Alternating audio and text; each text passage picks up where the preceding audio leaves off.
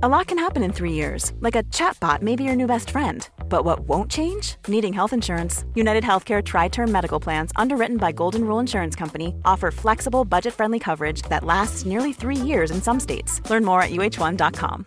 Hey, Dave. Yeah, Randy? Since we founded Bombas, we've always said our socks, underwear, and T-shirts are super soft. Any new ideas? Maybe sublimely soft. Or disgustingly cozy. Wait, what? I got it. Bombas. Absurdly comfortable essentials for yourself and for those facing homelessness. Because one purchased equals one donated. Wow, did we just write an ad?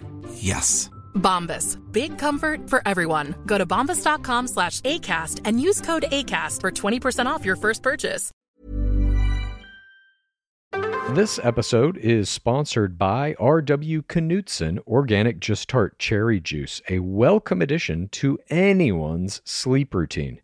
Pace Case, if you know me, and you do, you know that I'm working all hours of the day, all hours of the night. So the sleep that I do get has to be very good sleep. And I'm always looking for ways to up my sleep routine.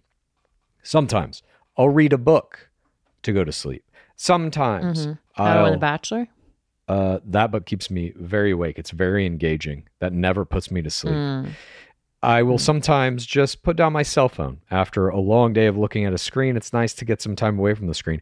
I also will incorporate some R.W. Knutson Organic Just Tart Cherry Juice. It truly makes you go to sleep a little easier. It's the thing you need to help you drift off into the dreamland. As more and more people are looking to prioritize sleep, Organic Just Tart Cherry is having a moment thanks to Tart Cherry's potential sleep-related benefits and potential to aid in muscle recovery when you get those gains like clues. We're seeing this in the viral Sleepy Girl mocktail trend on social media. R.W. Knutson has a whole lineup of natural juices with zero added sugar, so you can feel good about adding them to your wellness routine. It's all about celebrating those daily wins. Organic Just Tart Cherry Juice is made from tart cherries, which may help you get a better night's sleep because they have natural melatonin. R.W. Knutson crushes only 100% real ingredients, so you can crush everything you do. Pick up a bottle at your local grocery store today. It's the Game of Roses. Welcome to the Game of Roses. This is the Game of Roses. Welcome to the Game of Roses. I grew up with the stereotype and the stigma around it. So I was like, oh, I'm not autistic. For the first time in my life, reading stuff that related to how I was feeling, I was like, wait, that's something that I felt that I never could describe. Welcome to Game of Roses. This is Pace Case. This is Bachelor Clues. It's Friday. Coming at you. Start of the weekend. Yeah, what a great week so far. Take a break from the office. Go out with your friends. And have a good 2 days. Rest and relaxation. But enough about that. We have more important business. Everyone needs to mark your calendar. Saturday, April 2nd, 2022. That's the year we're in now.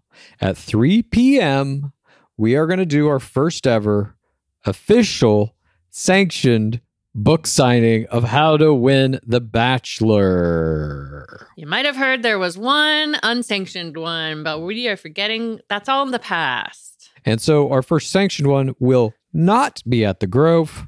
It will, in fact, be at a completely different place, as we are, of course, banned from the Grove for 1 year, calendar year anyway. This book signing is going to be taking place at Skylight Books in Los Angeles, California. If you have a pen handy, it's at 1818 North Vermont Avenue. It's a great indie bookstore. We cannot wait to go there again. It's going to be Saturday, April 2nd at 3 p.m. They're going to have books there. I think you can bring your books if you already have them. And masks are required to enter the store and to approach the signing table where Pace Case and I will be sitting. Signing. And you can find more information at skylightbooks.com for more details. But we can't wait to see everyone. Hopefully it'll be our least dramatic book signing ever. Yeah. Hopefully there won't be security guards forcing us to lead a parade of people around the grounds as we are trying to sign books, take pictures, hand out roses, as we're also trying to pretend like we're going to our cars. Hopefully none of that will happen, and we'll be able to just have a nice time. That was a one-time thing. That's right. But we will be prepared if that is the case once again. Hopefully it won't be, though. Shouldn't be. Yeah. I will be more prepared emotionally, so I probably won't cry as much if it does happen again. But if you didn't make it out to the first one at the Grove, please come to this one. And even if you did make it out to the first one at the Grove and it was a little rushed, a little less than what you expected, please come to this one. And this will be a much better event. We'll sign your books. We'll sign your sauce if you bring it. We'll sign books, sauce. We'll take pictures with anyone, et cetera, et cetera. So we hope to see you all out there. And now let's get into what this show is. Like I said, this is This Week in Bachelor Nation. You know what you're going to get. You're going to get those screams. You're going to get those parasocial plays. You're going to get those tits. You're going to get all those gains. You're going to get that dwab. You always get that in every episode.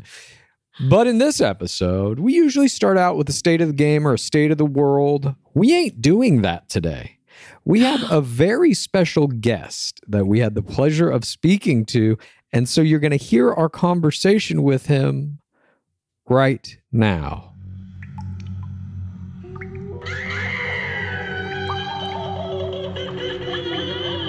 Welcome to the pit.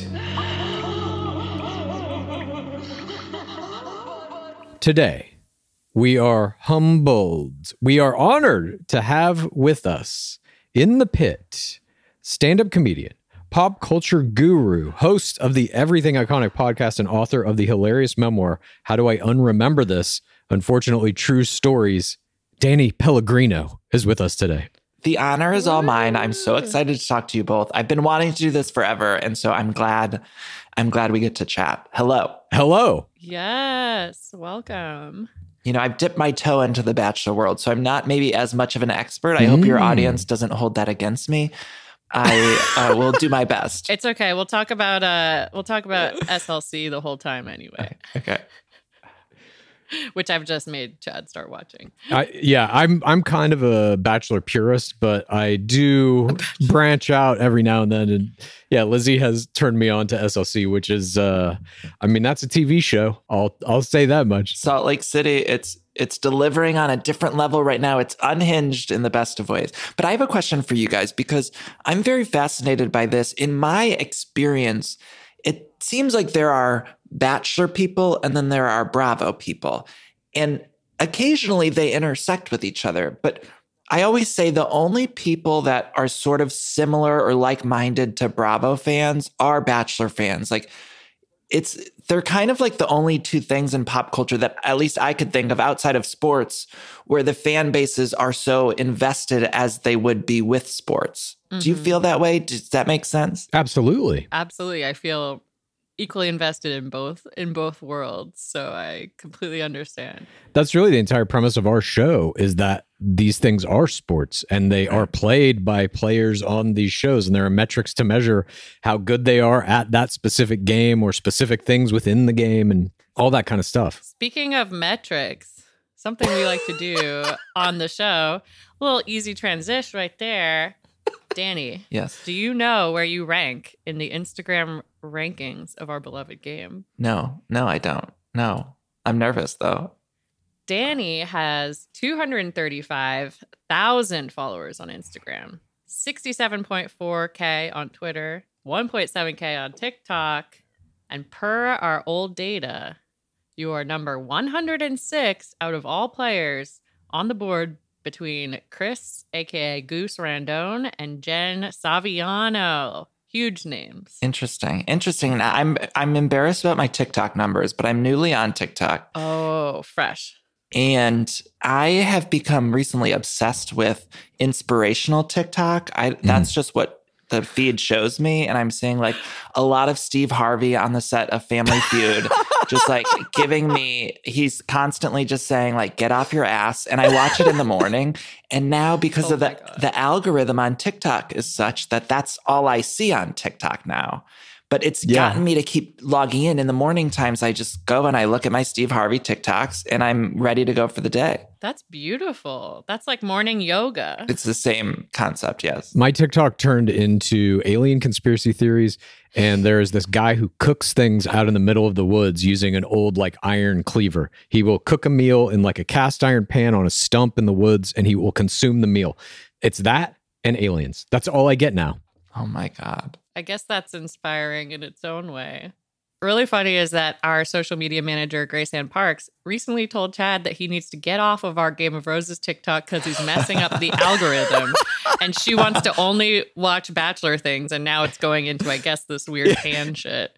Aliens and this weird mountain man cooking like grilled cheese sandwiches in the middle of nowhere. I find it so fascinating that there are these corners of TikTok that they make you become obsessed with these things. Because before all my Steve Harvey inspirational quotes, it was a lot of air fryer work. So it was just like every single video was showing me how to cook something else in the air fryer. And at a certain point, you're like, let's just use the oven. Like, I think we're all getting a little too crazy. Do you have an air fryer? I do, and I like it, but I don't think we need to cook every single. I think, and maybe I'm just being brainwashed by the algorithm into thinking that everyone's doing too much in the air fryer. But it just is nonstop. It was nonstop showing me air fryer stuff. And then I don't know, that went away. I don't know, did I X something out? I'm not sure. But now it's Steve Harvey. Now that you've said that, it'll listen and it'll bring it back. Yeah. And speaking of being brainwashed by the algorithm, you're obviously very steeped in pop culture, reality TV. How did you first get into reality TV? Like, do you remember the first reality TV show you watched? And when was that moment that you were like, I love this shit and I have to talk about it forever? Oh, God, that is such a good question. I think early days of The Real World, I remember the first one that I was really into was Real World Hawaii. Yes, Ruthie. It was so good. And I remember loving that sort of MTV era, which of course led to like the Osbournes and Newlyweds and that whole thing. And then in terms of Housewives and Bravo, I remember New York City season 2, I believe, is when I really kind of dove in. And then I went back and watched Orange County, which had premiered before New York. And then I got on board with Atlanta. And I think there was a podcast called Bitch Sesh, which is the most brilliant. Casey and Danielle host it. And I remember listening to that and being like, oh my God, you could just get on a microphone and talk about reality TV.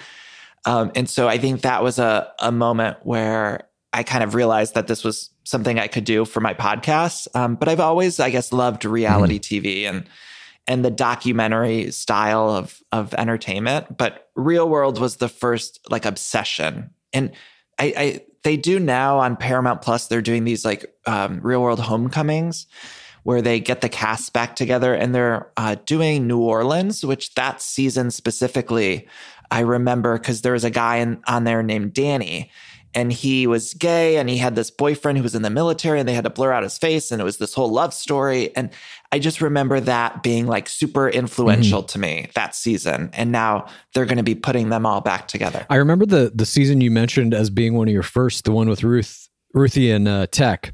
If I remember right, that was season maybe 3 or 4. And that was the first season that in the first episode, 2 people got naked and jumped in a hot tub. And it was just like, holy shit. Like that reality TV went from like the innocence of Real World season 1, where it was like Eric Nies and Julie from Alabama, I believe. And they're just like trying to find their way in the big city. And then within like 2 or 3 seasons, it was just like fucking frame 1. Everybody's naked and fucking in the hot tub. And that escalation of like sensationalism in reality television, especially in Real World, for me, that's what I took away from that season. Like, oh, this is where we're going now. We just want to see people fighting and fucking on television. And then you saw like when Survivor came out, it was, and dying. We also want to see people dying. It's like death, fucking, and fighting. All the intense stuff. Well, I think actually what you're referring to on Hawaii was they Tech took off his clothes, Ruthie took off her clothes, and they got in the pool. But right. With that one, it wasn't really like so much of a sex thing. There was a lot of drinking. And then Real World Las Vegas with Trishelle and Steven was when they had that hookup in the hot tub where it was a threesome in the hot tub. And that really, like, I think was a turning point for reality TV. I agree. I gotta watch this. Yeah, Trishelle. I haven't thought about her in a minute. Did you ever watch Breaking Amish? Okay. Wait, I vaguely remember this show. Was it A&E? I believe so. Okay. The first season, it was about these Amish kids who in the first season went to New York and they were like trying to figure out if they still wanted to be Amish or whatever. And Are they on Rumspringa? not exactly. It's like kind of a vague thing. It was never like exactly that. But in season 2, there was a threesome between a guy and 2 of these Amish girls. And one of them tried to say like, it wasn't my idea and I got coerced into this. And she brought in like police into the whole thing. And then the producers were just like, here's the tapes. And all of she was lying. Like evidence was very clear. It was her idea and all this kind of stuff. And that was something that was interesting to me too, especially in the first few seasons of Real World, is like how the people that were in the show, their vocabularies and their understanding of how to like start acting in reality TV, like that learning curve was so steep and so drastic. But by like season 3 or 4, you saw like, oh, they all knew that they had to go on this show to be celebrities and kind of act a certain version of themselves. Whereas like in season 1, that shit was so pure. I highly encourage anybody to go back and watch Real World season 1. It'll blow your goddamn mind. And it's still relevant. Everything in it is relevant today. All the stuff about race and misogyny and like everything. Well, I find it so fascinating that the casting for MTV, for all those early seasons of the shows, whether it be The Challenge or Real World Road Rules, they were cast as big personalities and they didn't know about social media. And so now when you watch, I sometimes dip into The Challenge. I think it's like a great competition show, but the casting on there, it doesn't work to me as well as it used to because everyone's so concerned with how they're coming across and losing their followers, gaining their followers. They don't want to lose sponsorships. And they recently rebooted The Challenge too. And so a lot of those old Real World people came back and did like I think they called it The Challenge All-Stars, where they brought people like Trishelle and some of those earlier season, I guess, reality TV stars. And they're making them do like tug of wars in the sand and shit. How old are these people? Like they can't be doing this. This is dangerous. Mark Long was a producer on it, and he is 50-something, I think. And he was the one who kind of spearheaded this.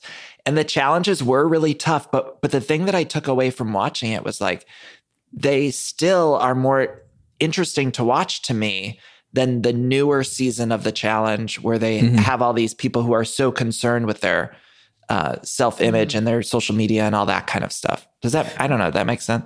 Totally. I mean, that's something we talk about constantly is like the only reason to go into reality television now is your social media career. Whatever you're doing on the show is only to promote that because that's where you actually make money. I don't know what the prize money is on The Challenge at this point. Now it's high. What is it, $100,000? I think it's $500,000 now for The Challenge. Oh, wow. To be split between 2 people? No, I think the most recent seasons of The Challenge, I think it was like $1 million split between 2. But the Challenge, they upped their ante, which also makes me see some of these other shows. Like RuPaul's Drag Race, the prize money is still so low. I know. And it's like shocking to me. Is it $100K? How much is it? RuPaul's Drag Race, I mean, we'd have to look it up, but I know it's like still shockingly low and very similar to like when it started for such like a huge cultural phenomenon that makes the network and the streamers so much money. I don't know why people haven't like just completely blown the lid off this, because it's crazy to me that they still make such low amounts of money. But even Celebrity Big Brother, it was like, I think second place, $150K. And I'm like, that's all they're giving second place, like $50K. Because I don't think like that money's irrelevant in the face of having potentially, especially like on RuPaul's Drag Race, the top players on that show always walk away with a couple of million followers or in the 1 to 2 million range. And it's like, yeah, $100,000, sure. I can make that in like 2 weeks doing Instagram stories. That the real prize is that number that you walk away with. Yeah. At least that's how I see it. I didn't know that the challenge though was giving away $500K. That's significant. Yeah, they give away a good amount. The All Stars version doesn't give away as much, but the main challenge, it's like decent. It's good money. So what is your favorite? You said you've dipped a little bit into The Bachelor. Yeah. Oh yeah. Yeah. Yeah. Describe your Bachelor journey. So when is the first season you remember? So I watched Rachel Lindsay's season, most of it. That was the first season. Well, I should take that back. I watched the Jake Pavelka season like back in the day, but I sort of like half watched it. And I just thought he was really hot. And I was like, oh, I'll watch it. And then I watched Rachel's season, and I love Rachel. Rachel's a friend of mine. She's been on my show. I love her. And I watched most of her season, but I was still sort of new. So I was kind of getting the lay of the land of like what's going on. And then I recapped on my show the Tayshia season. Mm-hmm. And it was maybe a bad time because we were in the pandemic, and it was, I was watching it. I was so, can I swear here? I was so fucking sick of the La Quinta Inn. I was so tired of La Quinta, and it just felt so claustrophobic to me. And also it was so intense for me to be taking notes because The Bachelor is such a large time commitment, and I have to take like notes as I'm watching to recap. To do that while also doing all the Bravo shows I cover, I was like exhausted by the end of it. I can't imagine. That's a lot. And the Bachelor fans are very intense, as are Bravo fans, but it was just too much. All of it was too much for me. Do you feel like the Bravo fans and the Bachelor Nation fans are intense in different ways? Yeah, I do. I think the Bravo fans, and correct me if I'm wrong, they have like a very sarcastic sense of humor, and almost like I found the Bachelor fans a little more earnest. And I don't know if that's accurate. That's just kind of like observing it. At least the people that would reach out to me in the recaps and stuff like that, it felt like they more earnestly are watching. Whereas the Bravo fans sometimes are, a lot of them are watching it to make fun of the show, if that makes sense. I completely agree with that summary. I feel like the Bravo fans embrace character more, and they're like, I love this villain character kind of thing, as opposed to Bachelor Nation fans where they like to tear down the villains. Yeah, and with Bravo, I think they train you, and because we're with the people for a longer period of time, Bravo almost trains the viewer to like someone one season, and then they're the villain the next season. So they train you to turn on these people and then love them. And so I don't feel like Bravo viewers have as much of, certainly people have their favorites, but I don't think there's as much of like a blind loyalty to people. It's like, you know, if you like someone, you might hate them in a couple episodes. And that's fun. There's also like the format of the game is different in that there's no real punishment, at least in terms of the game architecture for Housewives, for example. You can get kicked off of those shows, but it's not like somebody's getting kicked off every week. So in the game structure of The Bachelor, it's like, we don't like that person, get them off the show. And now we're just watching and waiting until the villain gets their comeuppance, which again, in the Bravo shows, doesn't necessarily ever happen. A villain can stay on the show for many, many seasons in a row, you know? Right. And our villains are always shifting. It's like every single time you think this season on The Real Housewives of New Jersey, there's a woman named Dolores. And I feel like this is the first season where she's kind of getting a villain edit. I haven't watched this season yet. Really? It's still early on, but I'm starting to notice or pick up on the fact that they're kind of painting her in the villain role, which is what they do with all of these women who join the housewife. Eventually they're all going to be a villain, but it's with her. She's always been such a lovable, I think, people always kind of like love Dolores, but, and she never really contributes a lot to like the dramatic roller coaster of what's going on. And it feels like this season, I could be wrong. Maybe by the end it'll be someone different or not her, but right now that's what it's feeling like. Yeah. I feel like her storyline has been like, ooh, does Dolores's partner deserve her? Right. Just low-key simmering storyline.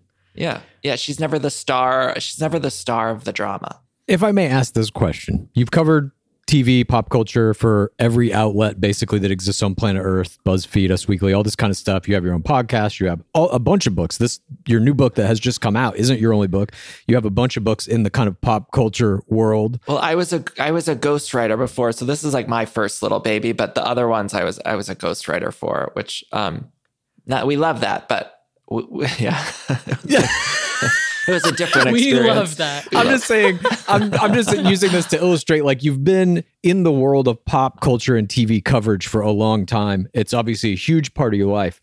This is something that Lizzie and I talk about a lot. Like, we never wanted this. This chose us. You know what I mean? It just kind of happened. How do you feel about pop culture, covering it and like doing your podcast? How do you feel about it becoming such a huge part of your life? I love it. I think of when I was a kid, I talk about this all the time, but like Rosie O'Donnell's show was like everything to me. And so the idea that I get to have a show where I could talk about what I like in TV and movies and interview people sometimes. And it's just like what I dreamed of as a kid every night going to bed. So I feel lucky that I get to kind of make a living at it now. And it's just, I remember going to sleep at night being like, oh my God, I want to be, I don't know, host my own Rosie O'Donnell show or, get to talk to these celebrities, which I grew up in Ohio and it all seems so far out of reach, right? Like the world of TV and film and stuff. I was obsessed with movies and going to my video store and all that stuff, but it just seemed like a different world. And so to be able to get to talk to people who make movies and stuff like that, just it's kind of wild to me. I interviewed Miss Piggy recently and it was like, I was on like cloud nine for at least 2 weeks, but I almost like couldn't wrap my head around it because it just felt like such an out of body more than anything else I've done. It was like so out of body to me that I was talking to and it was only on Zoom and it was a quick little interview, but it was like the Miss Piggy. I was like, what is going on? And yeah. Yeah, wait, and it might be out of body because you're interviewing a puppet? Right. I mean, but they, when you're, they set it up, the performer is Miss Piggy and you feel like you're talking to Miss Piggy. I mean, you are. They don't break even between, because I did it over Zoom and it was like, even before the recording, you're talking to the Miss Piggy. Like there's no. She's like testing 1, 2, 3, 4. And over Zoom too, as we all do when we get on these things, it's like making sure the lighting's good and everyone can hear on the thing. And yeah, like the puppeteer, or do they call themselves that? They're Miss Piggy. And I interviewed a few of the Muppets and they were all the same. It was like Gonzo is Gonzo. They were in character 100% of the time. Yeah.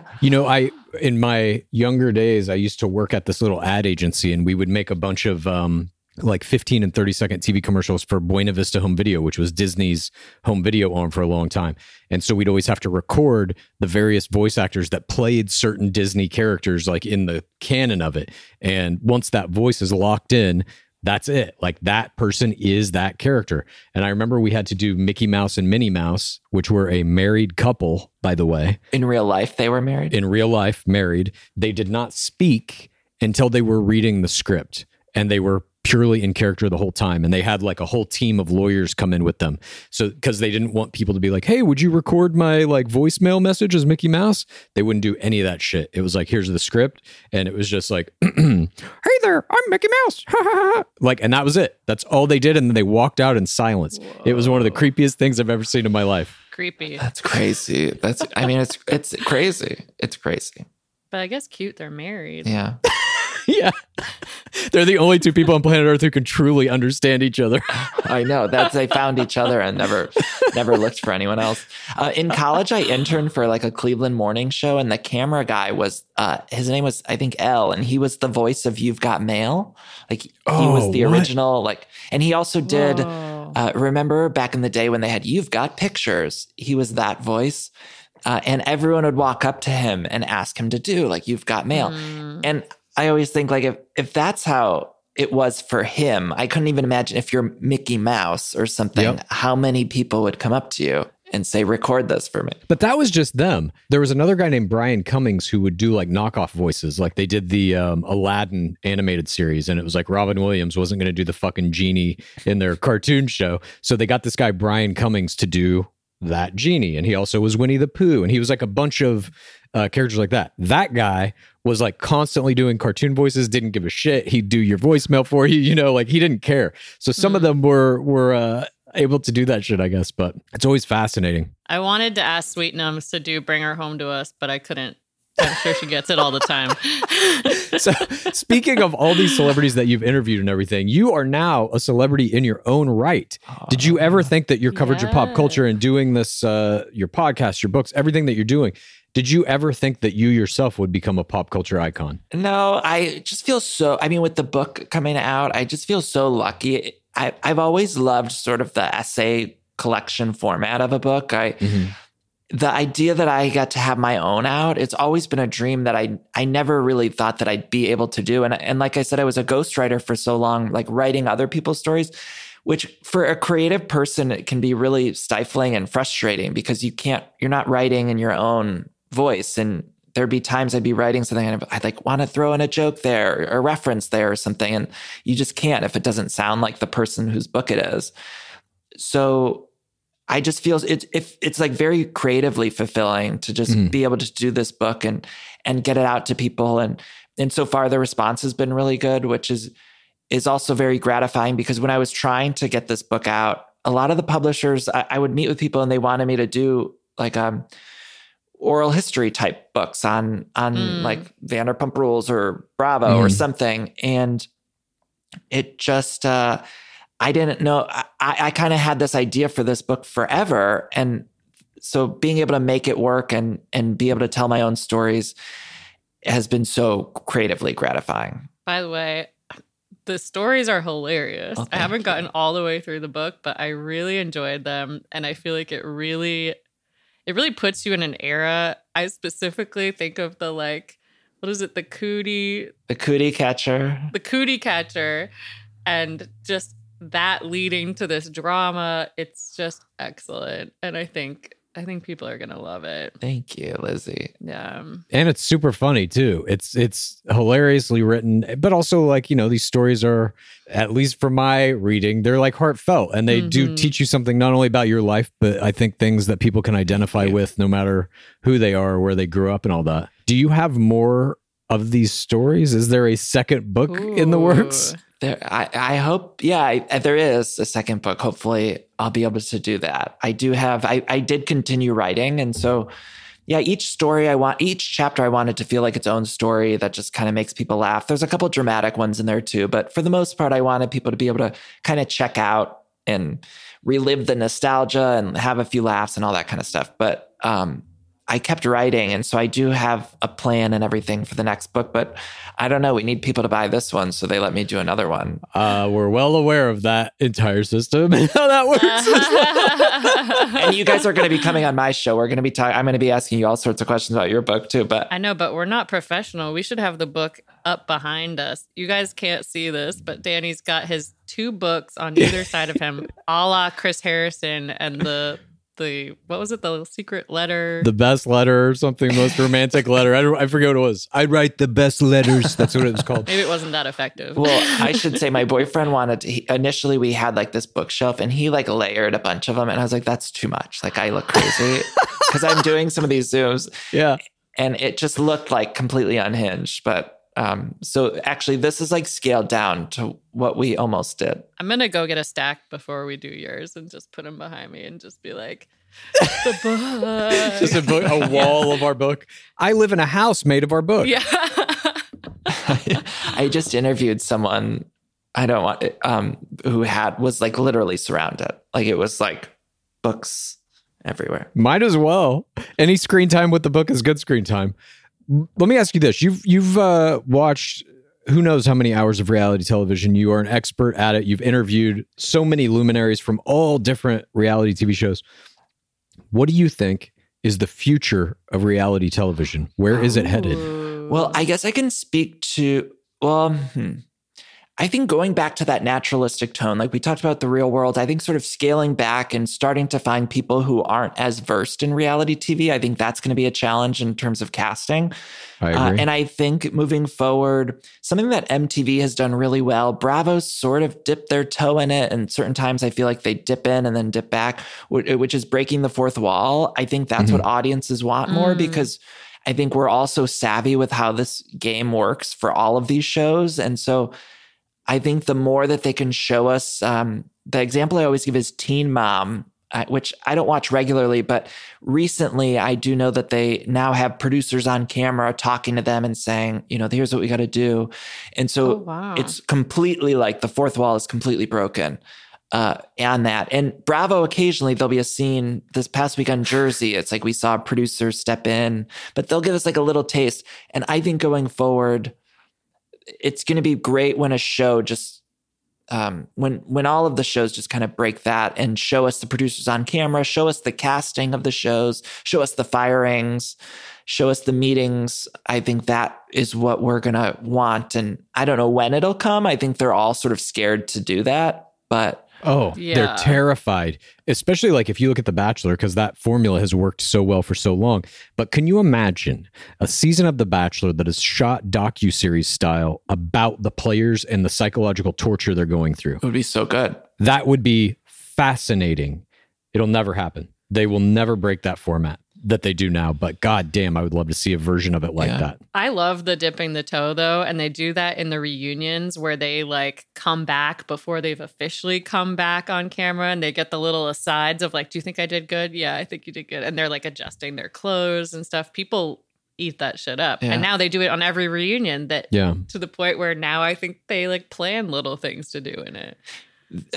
There's a show called Vanderpump Rules, and I think one of the most frustrating things about the newest season. I love Vanderpump Rules. Well, so the newest season, though, it was so annoying that they had publicly fired all of these people from before the last season.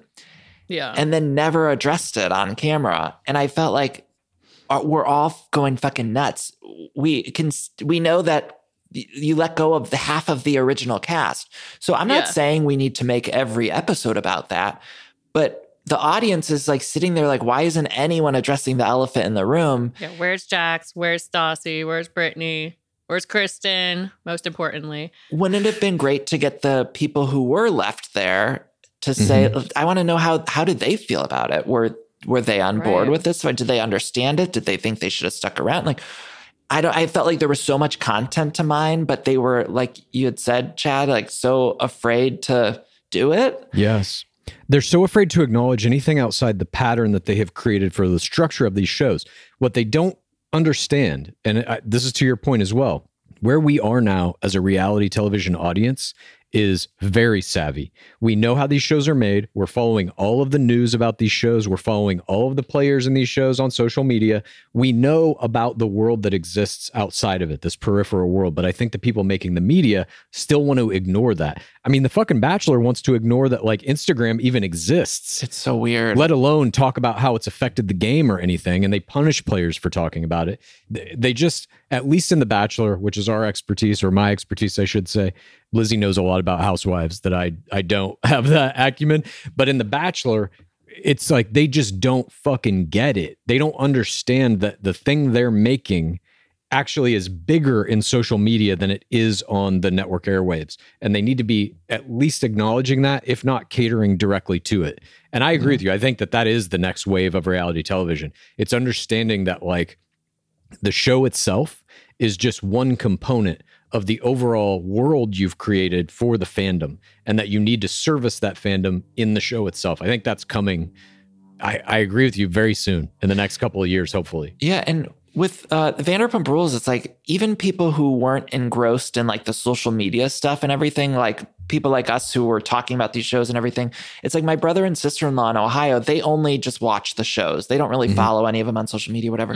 But even they were confused of like, oh, they watched these other people. Why isn't anyone talking about how half of these other people that we got to know so well are just missing for 6 seasons. And then also the show went on to have almost zero buzz. Like that season, the most recent season had no buzz. And it's like, if you were ever going to take a swing or a shot to do something to change up the way that they do these shows by addressing all that stuff, it was like, now's the time to do it, because you can't really, otherwise the shows, there's nothing that anyone's going to be talking about. At least that would give something for people to buzz about a little bit, you know? I don't know what you're saying. My feed was blowing up about Katie and Ariana's sandwich shop endeavors. Oh, yeah, okay, Lizzie, sure. Yeah, sure.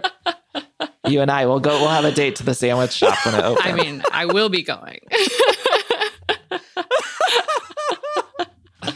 But it's like, yeah, so we're doing these storylines too that it's like we almost can feel how fake they are. And it's like, just give us the real stuff. Yeah. Like the audience is too smart now for that. You can't fool us. Yeah, people love Vanderpump because of all the shit that came out in the first couple of seasons that the producers didn't even know was happening. Yeah.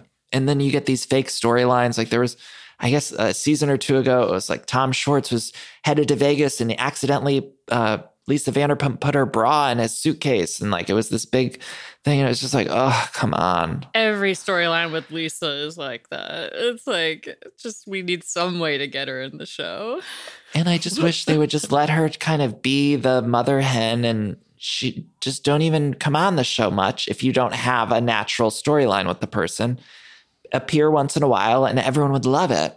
But we don't need these like fake kind of things because it's cringe. And I don't get why they do it, and I don't know. I don't get it. I think there's a possibility that, especially Housewives, because there's so many of them, maybe they do start to push one into like real pro wrestling territory where it's all clearly fake and very, very crazy fake. You know what I mean? Even faker than it is now. I could see something like that potentially doing well also. Well, we got to wrap up here quickly, but what is, you probably have answered this a million times, what is your favorite Housewives franchise? You know, it used to be New York. The most recent season of New York I didn't love. I think Potomac always delivers. And the second season of Salt Lake City, I think, was phenomenal. You know, we're just wrapping it up now, but I think it's one of the best seasons we've ever had. And then finally, I've been rewatching Atlanta season 2, and it's like, God, so good. The Nene Kim dynamic. I hadn't rewatched it in a while, but it's just truly some of the best TV there ever was. Her and Kim were absolutely amazing. I love those early Atlanta. I feel like I gave you just like 6 answers. I'm sorry. Chad has never watched a Real Housewives, so I forced him to start watching SLC. So he's on season 1, but you got to push through for season 2 because it's bananas. I love the seasons where someone gets arrested.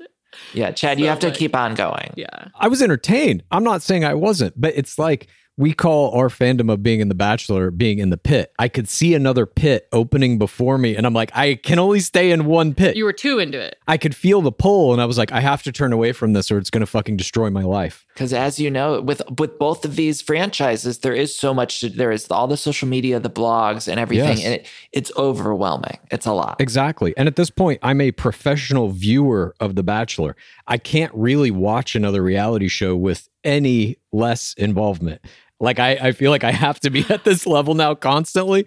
And so I'm just like, I don't know if I can fucking go down that pit. Not yet. Yeah. I'll get there. Yeah, I'm only on Facebook for my secret Vanderpump Rules group.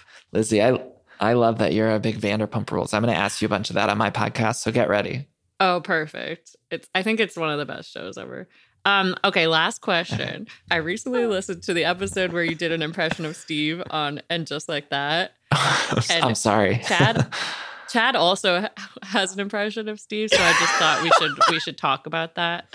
Okay. And I love your theory that he's leaning into his accent because of his hearing loss is like his only storyline. Yeah, I mean, I don't know what they did with the Steve character, but I just have to say, as a Steve stan, like I've always loved Steve so much. And so a Steve stan. Yeah, like I love that. I've always thought he was like one of the best men on that show, and it's just so nice and everything.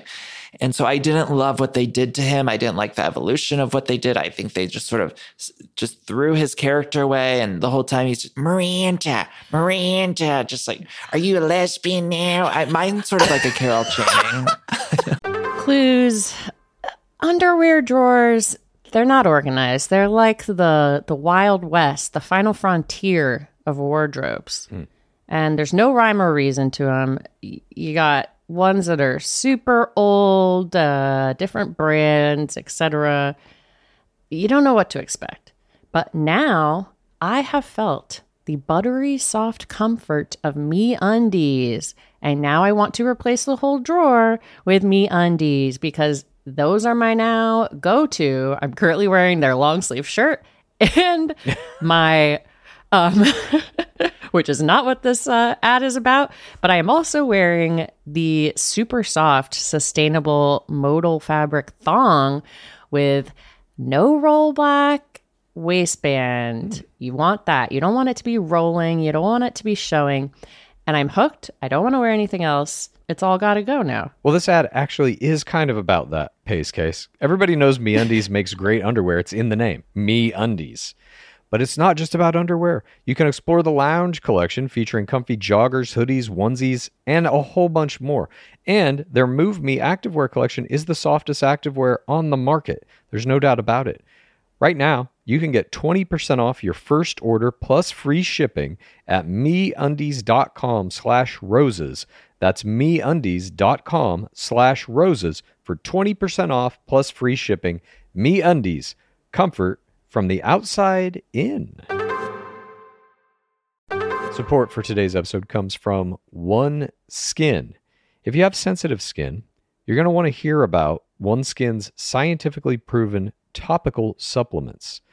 This is face, eye, body, shield, and it can all be used with any of their other products, which are free from over 1,500 chemicals and preservatives that can make skin red, irritated, or itchy. Their products are safe for sensitive skin. It's just one of the reasons they've earned the Skin Safe seal of approval. You got to keep that skin glowing if you want to be keeping up the level of face play that I've got going on.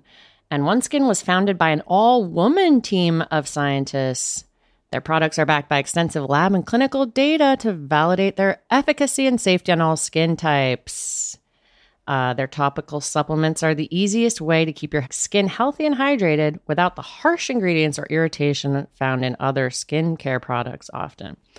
OneSkin is the world's first skin longevity company. By focusing on the cellular aspects of aging, OneSkin keeps your skin looking and acting younger for longer. Get started today with 15% off using code ROSES at oneskin.co. That's 15% off oneskin.co with code ROSES. After you purchase, they'll ask you where you heard about them. Please support Gore and tell them that we sent you. Have you ever experienced a dry, itchy scalp or ever wondered why your color isn't lasting as long as your hairdresser promised? Well, unfiltered, mineral-filled water could be the reason why. Did you know hard water is a leading cause of damaged hair and dry, irritated skin? And that about 85% of the United States uses hard water filled with dissolved minerals and added chlorine. That's where Canopy's new filtered shower head comes in. Known for their beauty hacks and reimagined humidifier, Canopy is dermatologist recommended. This unique 3-stage filtration system greatly reduces contaminants and odors in your shower water. Best of all, the Canopy filtered shower head is hassle-free, installation's a breeze, and its unique quick-release filter replacement feature allows for seamless filter replacement.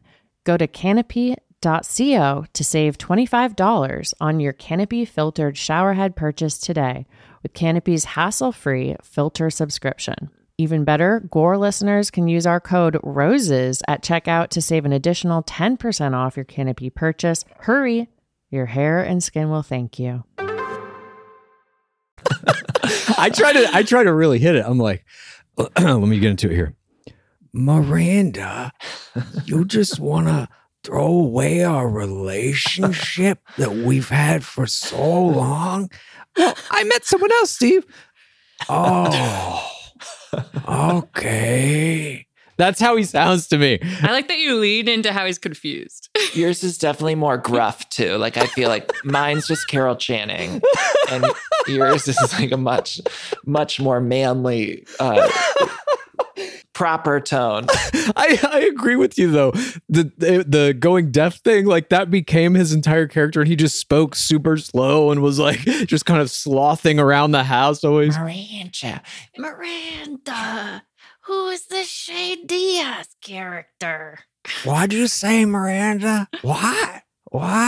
He was doing that too much. It was bizarre. Way too much. He got lost at the farmer's market or something. And then, and even like, I always thought Steve would have been really good at sex, but now he didn't even know how to finger his wife in the kitchen. And it was like, come on. No. I don't know. You never knew that hearing was such an integral sense to being able to perform in the kitchen. Yeah, I didn't like it. And I didn't like how she just sort of left him. And I didn't even feel like they had proper closure on it. It was just like, okay, bye. And then she ran off to Cleveland, which we never got to see the Cleveland episode. She went to go visit. They built it up as if we're going to see Miranda in Cleveland with Jay Diaz. And then it was just skipped away from it. Yeah. And just like that is an example, just like Vanderpump, where I will watch every episode that's ever made, regardless of what happens. Totally. Yeah, me too. I couldn't get into it. Kim Cattrall was not in it. I could not get into it. She was missed. She was missed. I hated it, and I'll watch every episode. Well, on that note, thank you, Danny, for being with us here in the bottom of the pit. Thank you. Everybody should go listen to Everything Iconic if you don't already. It's obviously a fantastic podcast. And everybody should pick up How Do I Unremember This? Unfortunately True Stories by Danny Pellegrino. Yes, buy the book. Get to support your local bookstore. Get it from Amazon. It's a fun read. Bring it to your spring break. Whatever you got to do, pick up the book. And pick up your book, too. We got buy the books. It's perfect for spring break. Yeah, right. Support your bookstores, your authors. Read both of them. It's perfect. But thanks again, Danny, for coming with us into the pit. Thank you. Fantastic to speak with Danny Pellegrino, one of the luminaries in the contemporary, not even Bachelor coverage world, just reality television coverage, a celebrity in his own right. I was especially excited to delve into the adjacent pits to The Bachelor, the Bravo pits. And I hope we have him on the show again soon to delve even deeper. I'm sure we will. But now we must delve deep into the movements of all the players across all their social media platforms, as well as the ratings of our beloved game.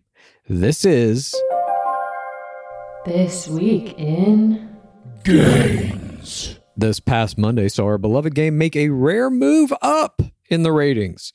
It was slight, but any increase must be celebrated in what has been the worst rated season of The Bachelor in the game's 20-year history. Woohoo! The poorly constructed double rose ceremony episode dragged in a 0.67 in the 18 to 49-year-old demo, up about 3% from the prior week, with 3.48 million raw viewers, which was up about 7.25%.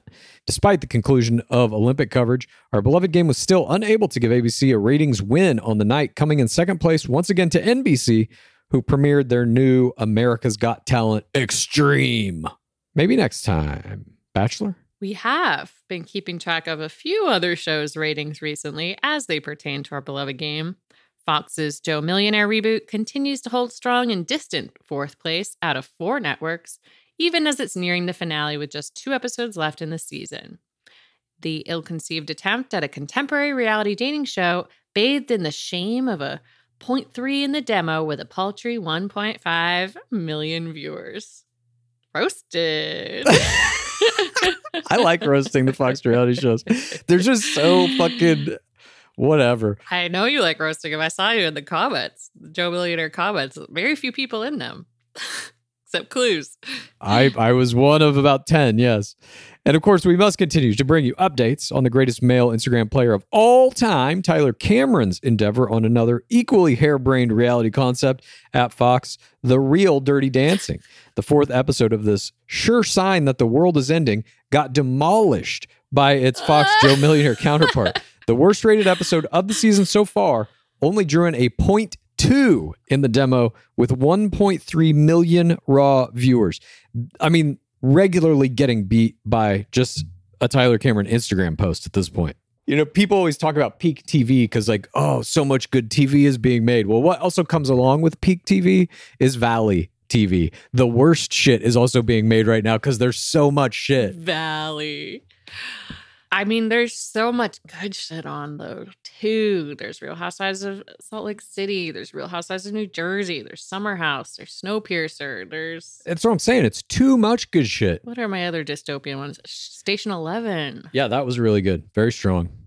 But you can't keep up with it all. It's just not possible. And then by the time, like... Love is Blind. Love is Blind is great as well. You can keep track of 2 or 3 of these shows at a time, maybe.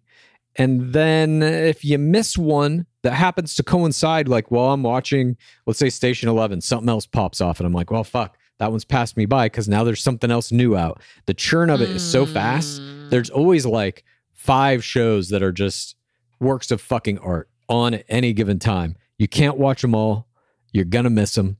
But Real Dirty Dancing is not among them, nor is Joe Millionaire. That I can assure you. Right, the Valley. Yes. But the peaks, I mean, can we just talk Love is Blind season 2 for 1 second? How are you into it? Yeah, I'm up to hometowns. And, you know, I keep looking at it like what I really want to happen now is somebody to try and game the game.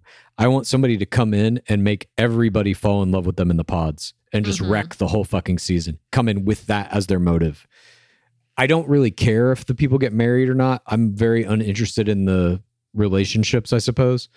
And so it gets difficult for me to continue watching after the honeymoon phase where they all have to like meet each other and shit. That's fascinating to me, especially when it's like, I proposed to you and you said no, but now we have to have a drink together. That shit's crazy. Oh, those are the best ones when they reunite with all of the people. I think that it suffers from a similar thing to Love Island, where the great stuff is the drama leading up to the pairings. And once everyone's paired off, it's like boring. Absolutely. And some of the pairings too. This is a bit of a spoiler if you're watching Love is Blind. Are you okay? You just give me a face like, oh my God, don't do it. I was just like, okay, guys, skip 5 minutes. If you're haven't watched it yet, I will plan to. If you haven't watched it yet, skip ahead a little bit. But the, I even forget their name. Shayna and Kyle, maybe? Is that the guy she kind of winds up with or whatever?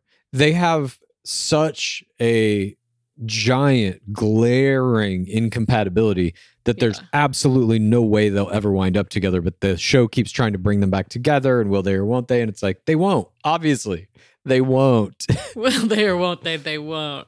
At any rate, it is a good show, very well produced. I am a big fan of this season. I'll probably get around to watching the rest of it at some point. It's just gotten a little boring for me. I'm so into it. I started watching Brazil. Yeah. I like the game element too much to be able to care really about the relationships, I suppose. At any rate, those are our classic. Those are the ratings for our beloved game. And now let's move on to the gains of our players across Instagram and TikTok. Here we go. As of 2/24/22, these are the gains since February 17th, 2022. We got our crown. Clayton Eckerd gained 5,000 Instagram followers this week, bringing him to a total of 190K. Good job, Clayton.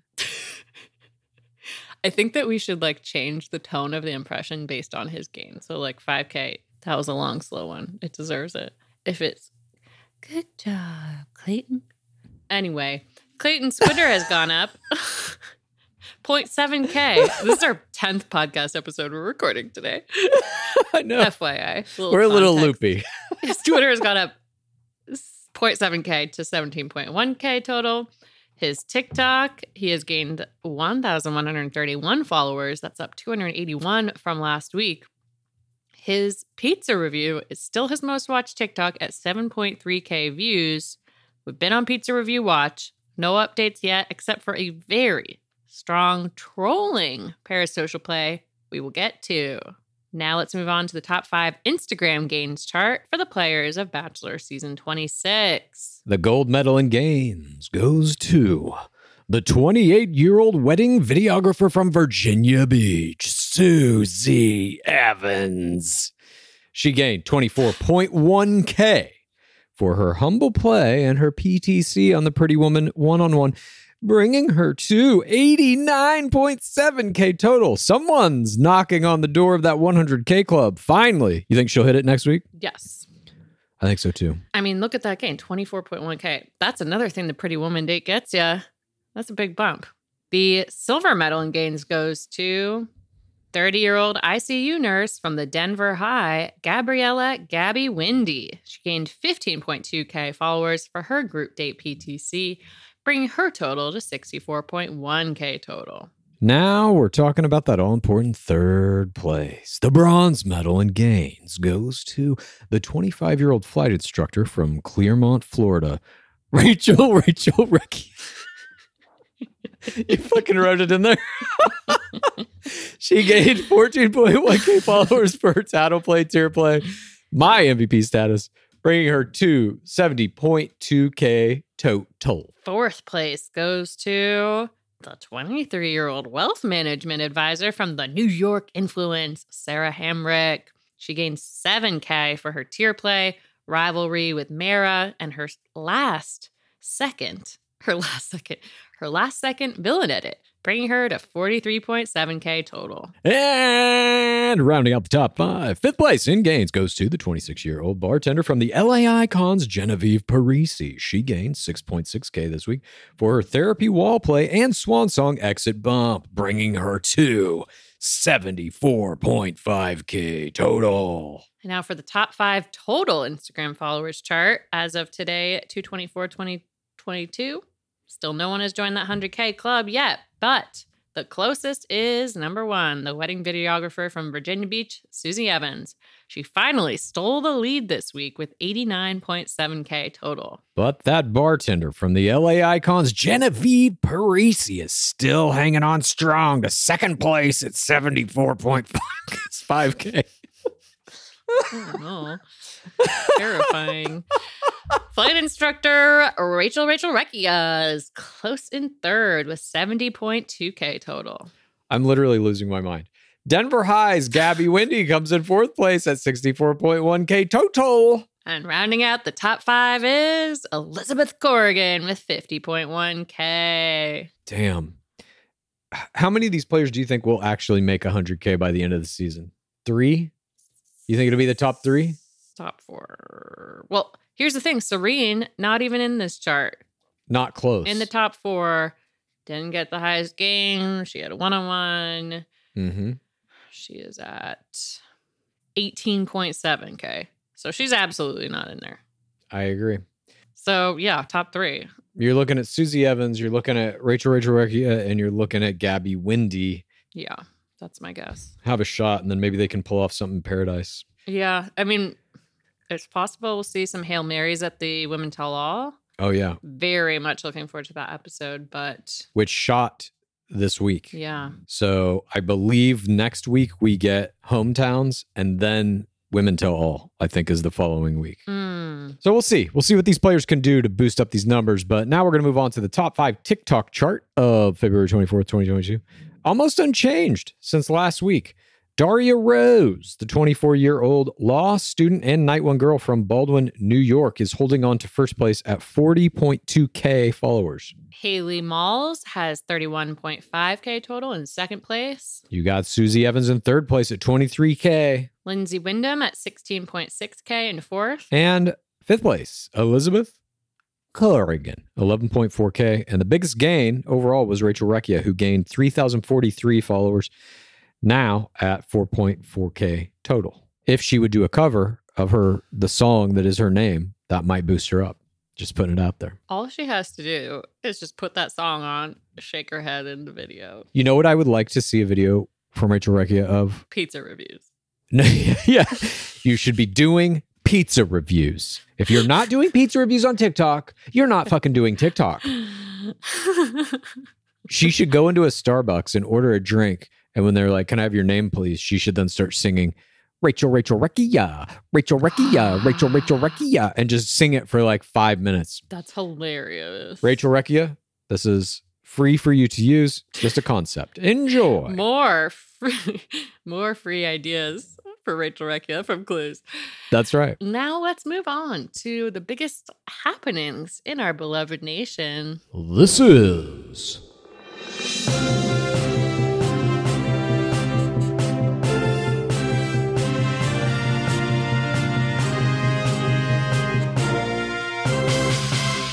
Bachelor Nation News. First up in Bachelor Nation News, the demigod, Demi Burnett, revealed this week that she has been diagnosed with autism. Burnett broke the news in a series of slides to her main grid that now has over 42,000 likes. The caption read, "Maybe a trigger warning. I don't know, but heads up. I did a psychological evaluation and I'm autistic. There's a huge stigma when it comes to autism. I encourage you to be open-minded and accepting." Burnett exploded into our beloved game way back in season 23 as a player vying for the affection of then-closeted bachelor Colton Underwood. She made such a strong impact as a colorful narrator that producers brought her back for multiple date hosting duties in the next seasons of Bachelor and Bachelorette, as well as 2 successive runs on BIP season 6 and 7.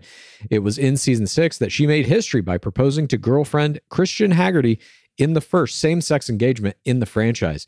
The demigod currently has 1.1 million followers on Instagram and 284.8K on TikTok. She is a valuable member of the Los Angeles Icons, and she celebrated her 27th birthday on the 21st of this month. Happy birthday, demigod, and welcome to the club. Which club? The Autism Club. Oh. I was like, is that a number? Speaking of The Bachelor, the kissing bandit Ari Lyondike Jr. and his second choice for wife, Lauren Lyondike, are in the news this week. Earlier this month, the 22nd Bachelor commemorated his vasectomy with a YouTube video in which he compared the medical procedure to being kicked, quote unquote, being kicked in the nuts as hard as someone could kick you. Ouch. But now, just a few weeks after his elective sterilization, there's a complication. Lauren might want more kids. That's right. The blonde brunette mother of the three most powerful parasocial children in our beloved game told Us Weekly, I wasn't necessarily ready to close that chapter yet, just because I know it's hard right now with 3 kids under 3, but once we're out of this space, I might want another one. But now that the gray-haired luxury real estate salesman is firing blanks, Lauren maintained that adoption would always be an option, if not a vasectomy reversal. Well, Ari, looks like you might be getting kicked in the nuts one more time if your second choice for wife gets what she wants. Of course, we wish the entire Lyondike family well, including those members who may not even exist yet. Speaking of the children of Bachelor Nation, one of the most storied Paradise players of all time, Amanda Stanton, is in the news this week. The one-time object of Josh Murray's non-pizza related affection took her Instagram story this week to render her opinion about the therapy group date from Monday's game. She wrote, we have been watching The Bachelor this season, and I have to say, something about the multiple therapy dates this season is rubbing me the wrong way. I understand where they were trying to go with it, ... but forcing girls to open up on national TV and then literally judging their sessions or sending them home and making them feel bad if they don't open up enough is just not it. There's a reason therapy is a private thing, and I don't think this is a good representation of therapy or helping end the stigma around mental health. Just had to say it. What Stanton fails to realize in this valid critique is that the entire game, whether presented in a fake therapy session or not, is based on the premise of forcing players to open up emotionally so they can be judged and eliminated. What do you think of this in terms of this date, in terms of representing therapy? It has not resembled therapy that I have participated in. No. You've never traveled to Vienna and sat in Sigmund Freud's giant mansion office or whatever the fuck that was and had to go in one after another with the same person? Not yet.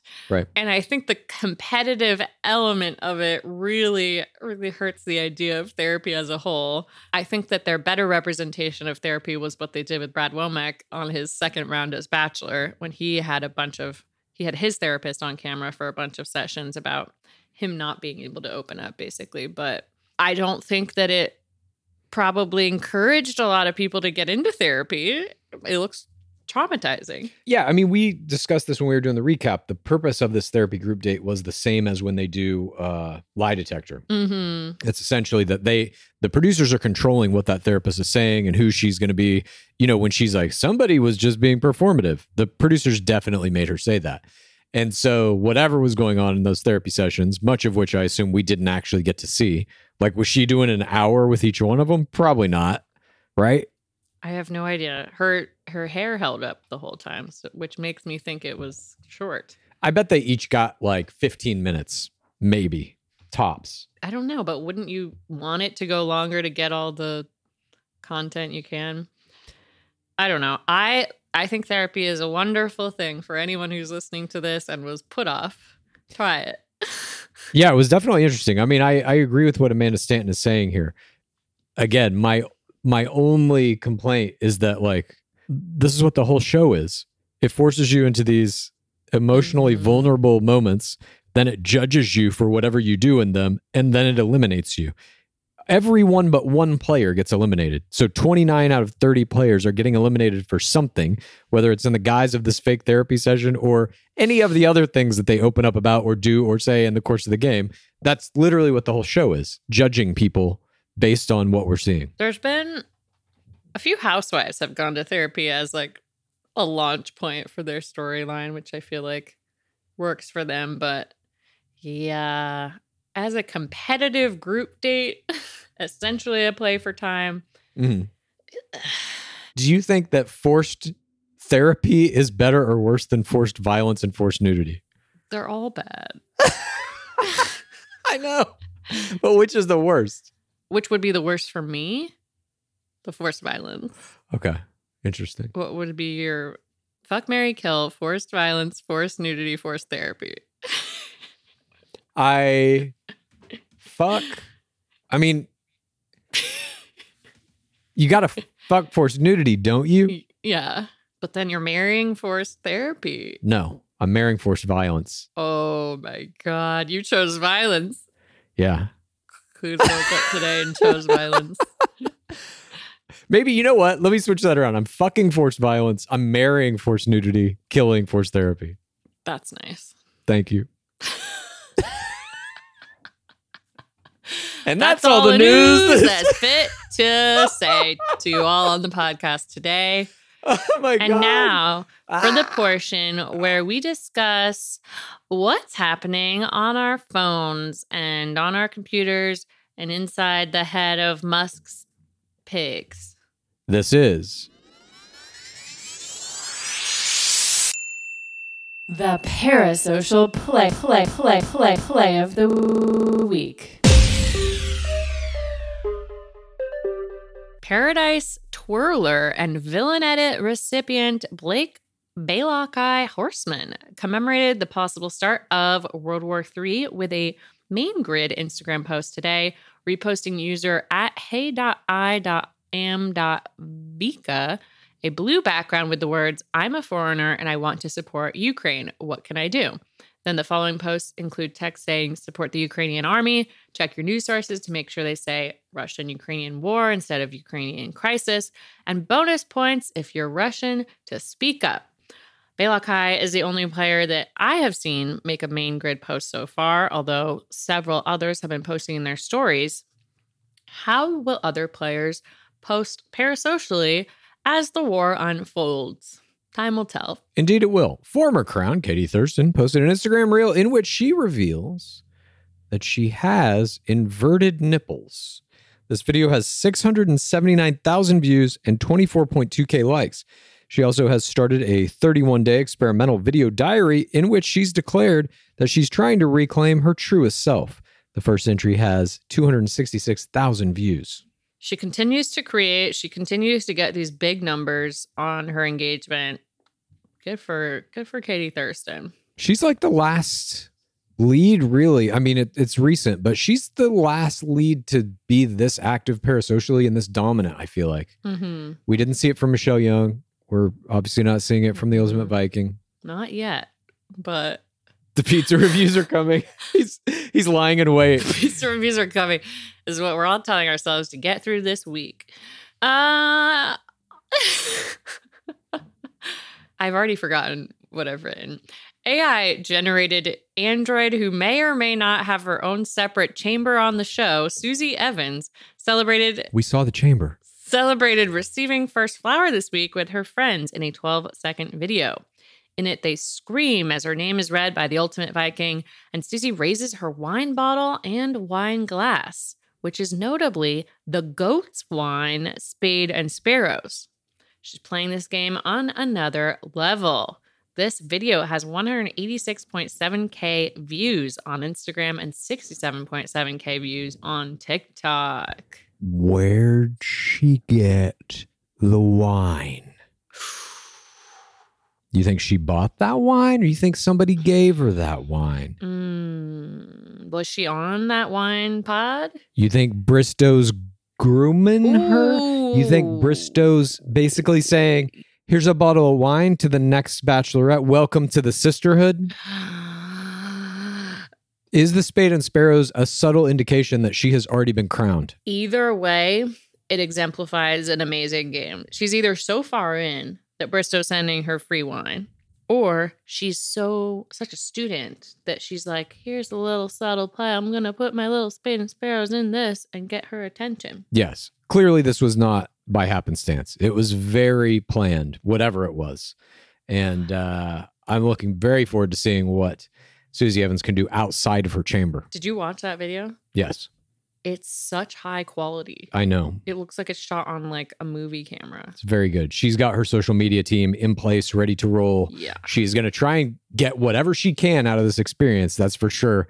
You know, hopefully she'll break 100,000 fucking followers, but she's good. Parasocially, she's very good. And I'm very excited to watch what she does. Moving on, Susie Evans was also involved in yet another parasocial play when famous actress Debbie Ryan responded to a tweet theorizing on Susie Evans' doppelganger parents.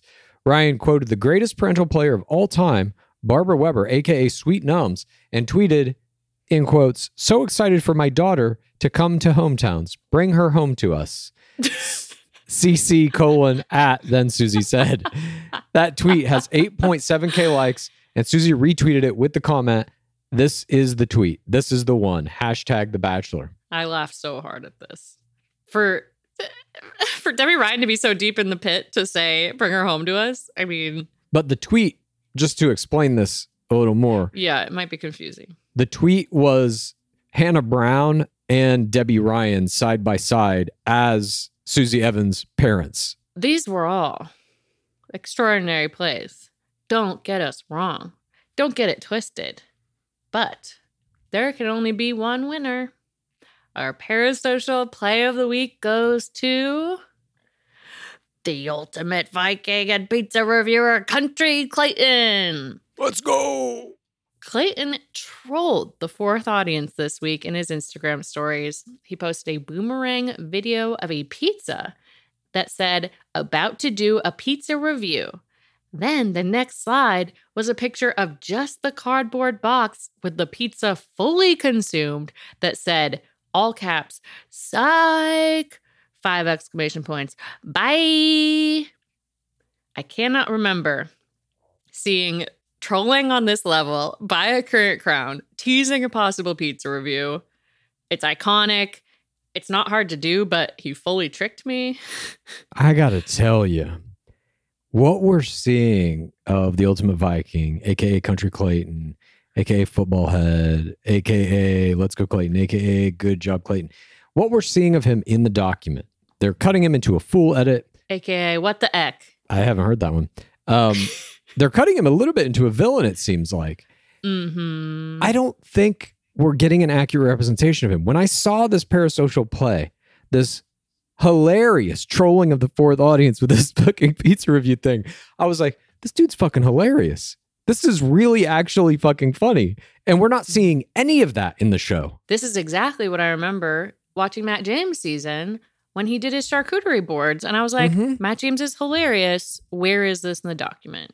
Exactly correct. Why don't we see any of these men's personalities? I don't know. I don't know why they do that. It's the cutting of the show. But this parasocial play was fantastic. Thank you, Ultimate Viking, for delivering it unto us. I look forward to either pizza reviews or some more trolls, whatever's coming in the future. It was fantastic. I mean, trolling about pizza, it's so wholesome. Yes. So congratulations, Ultimate Viking. And now let's move on to another award. This is the Parasocial Creature of the Week. This week, we give the award to Percy, Nate Olakoya's dog. He celebrated his first birthday in style. Tongue out, birthday hat on, parasocial gaze focused directly at the viewer in what is only the 4th main grid post on his personal Instagram. This post has 25.1K likes, 351 comments, and Percy now boasts an impressive 2,211 followers. Happy B-Day, Percy. Many more to come. By the way, the caption reads, smiling, laughing emoji. I know this is ridiculous, but he's my best friend, so here we are. Happy first birthday, bud. Balloon emoji. It's so cute. So cute. Percy's a fucking cute dog, period. Side note, Grace Ann Parks, our social media manager, has put a bunch of these together, and under the creature awards, she has written in all caps, "Don't forget about this," which I think is so funny. Indeed. Have we forgotten? We probably have. Yes, we have. It's our fault. And now we are going to move on to that section of our program in which Pace Case and I descend deep into the darkest waters of the pit to issue forth our screams about how this show is affecting our lives in virtually every way at this point. This is Screams from the Pit! So I don't know if this can technically count as a scream, because technically this is the second time this has happened to me. But this scream happened last week. I think enough time has passed to let it sink in. I was doing one of the most popular bachelor type dates, a picnic in the park with my partner the other day. And 2 is a sparse park. Almost no one is out here. Then 2 people approached us. These were humans? They were humans. Human people? I believe. And they had a clipboard and they were gathering signatures for a candidate for a local election in a district that I didn't live in. But then they said, "Also, I love your podcast, Game of Roses," to me. And I have no idea. I don't know how they recognized me. I was wearing sunglasses.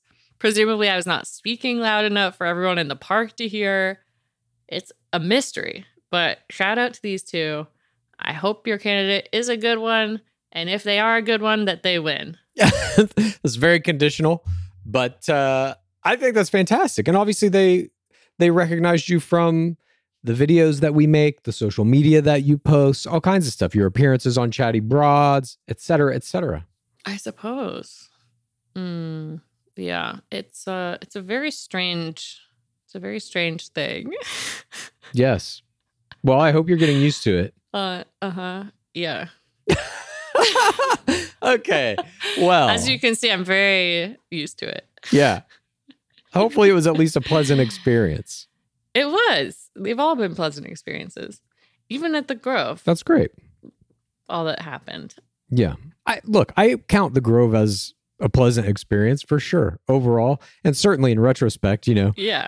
5 years, 10 years from now, we'll look back on that and laugh even more than we do now at how absurd the whole thing was and bizarre and like fun and whatever. Yeah, I'm laughing already. I was laughing as it was happening. I know. My scream this week is something else that made me laugh pretty fucking hard. So to preface this scream, there is someone who handles our social media and does a fantastic job with it named the Dark Seeker, Grace Ann Parks. I was in the habit of, I was logged into the Game of Roses TikTok account. That was just the account that I used to like watch TikTok. And I got a reprimand from the Dark Seeker this week. What do you mean? She sent me a message that said, "Can you not use the Game of Roses TikTok? You're messing up the algorithm," because she wants to have our like feed basically just be all Bachelor stuff. And when I go on there, I'm watching like whatever weird shit that I want to watch, like miniature painting and shit and card tricks and whatever. Miniature. She's like, I need to watch a Bachelor video. Stop on card trick talk. Basically, yes. Cardistry and stuff. Cardist talk. I don't know. Cardistry is an art, okay? I happen to be an amateur practitioner. At any rate, she asked me very politely if I could use my personal account. And I was like, of course, I'm so sorry. And I asked her what the what the video was that was like the straw that broke the camel's back. What was the thing that she saw that she was like, I can't deal with this anymore. And the video that she told me was a guy answering a question direct to camera. The question was, how do I talk to girls about crypto? Now, I'm not seeking out to learn how to talk to girls about crypto. Wow, what a scream. This one's right from the soul. It is. I do watch a lot of TikToks about crypto and NFTs and stuff like that. And I guess this one was just very cool. Very cool. It is very cool. That's where we're headed. How do I talk to girls about crypto? I would advise against it, generally, would be my response. Totally.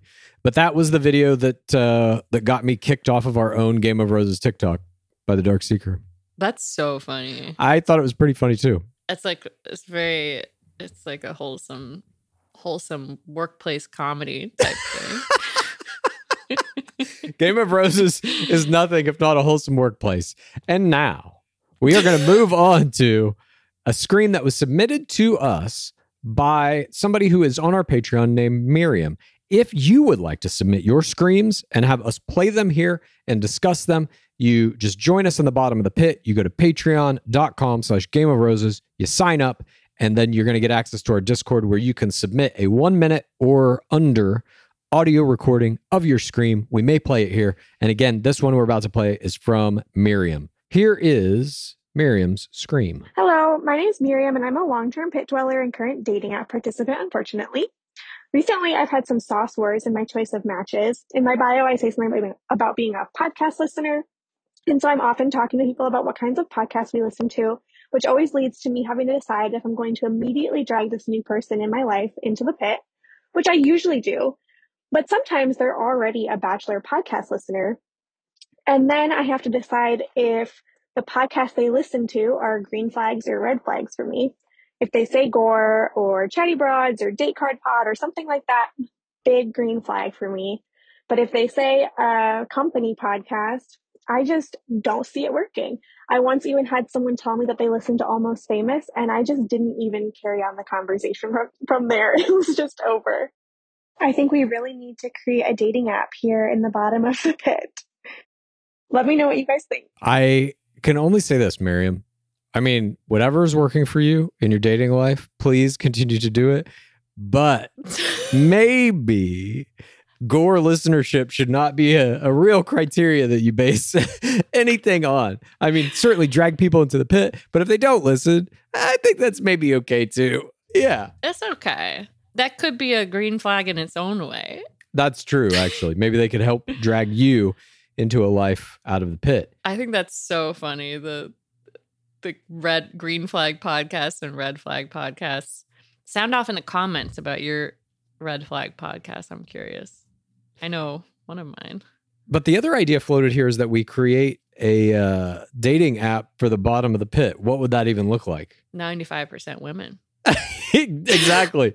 So right there. Which no dating app has. Right. We probably got something of a problem there. That's probably going to make it. I don't see a problem. The user base is probably going to make it ineffective to some degree. But we could have love levels. You could bake that into the app that you have to go up love levels with certain people until you can actually ask them on a date or something. Or you have to say I love you before you go on a date. Hell yeah. Like Love is Blind. Exactly. Love is the pit. Yeah. Anyway, it's a fascinating idea. I am not sure that we have the bandwidth to do it, but do we have the bandwidth to do? We don't even have the bandwidth to do the podcast that we have just done. I agree. We did so much today. I am like out of my mind right now. Yeah. But I think you guys are really going to like the content that we did. And we are also going to be on Everything Ironic with Danny Pellegrino. I don't know when that comes out, but soon. Look out for it on our socials. And you know what, Miriam? I'm proud of you for putting yourself out there, being a dating app participant in the first place, you know? And for spreading the word. Yeah, and dragging people into the pit. We appreciate that. We can't thank you enough for that. You know, we have our song, Please Rate This Podcast, at the end, but in case that's just become this mind-numbing thing to you to signify to turn off the podcast, rating us on your podcast app is a good way to help other people find us. Yeah. So try that out. Please go on a dating app. Please force the person to talk about podcasts. Please make them listen to our podcast or dump them. Please go on a dating app. Oh my God. How about that? Slam poetry. Improv. Hell yeah. Beautiful. But thank you, Miriam, for your scream. Thank you, everyone, for listening. Thank you, Danny Pellegrino, for joining us today for a fascinating conversation. We can't wait to talk to you again. Thank you, Grace Ann Parks, for keeping our TikTok algorithm clean. And thank you, Nate Flax, for editing our show. Yes, thank you, Nate. And doing all the great sound effects and the producer demon voices that drop in from time to time. Thank you, Percy. Yeah. Loving your content. Thank you, everyone. Debbie Ryan. But thanks, everybody. And before we go, as always, what is that drawback? It has been 7,277 days without an Asian bachelor. Praise be our beloved game. Please rate this podcast. Please review this podcast. Please get a friend to listen to us, and then please rate this podcast. Please review this podcast. Please get a friend to listen to us, and then please rate this podcast. Please review this podcast. Please get a friend to listen to us, and then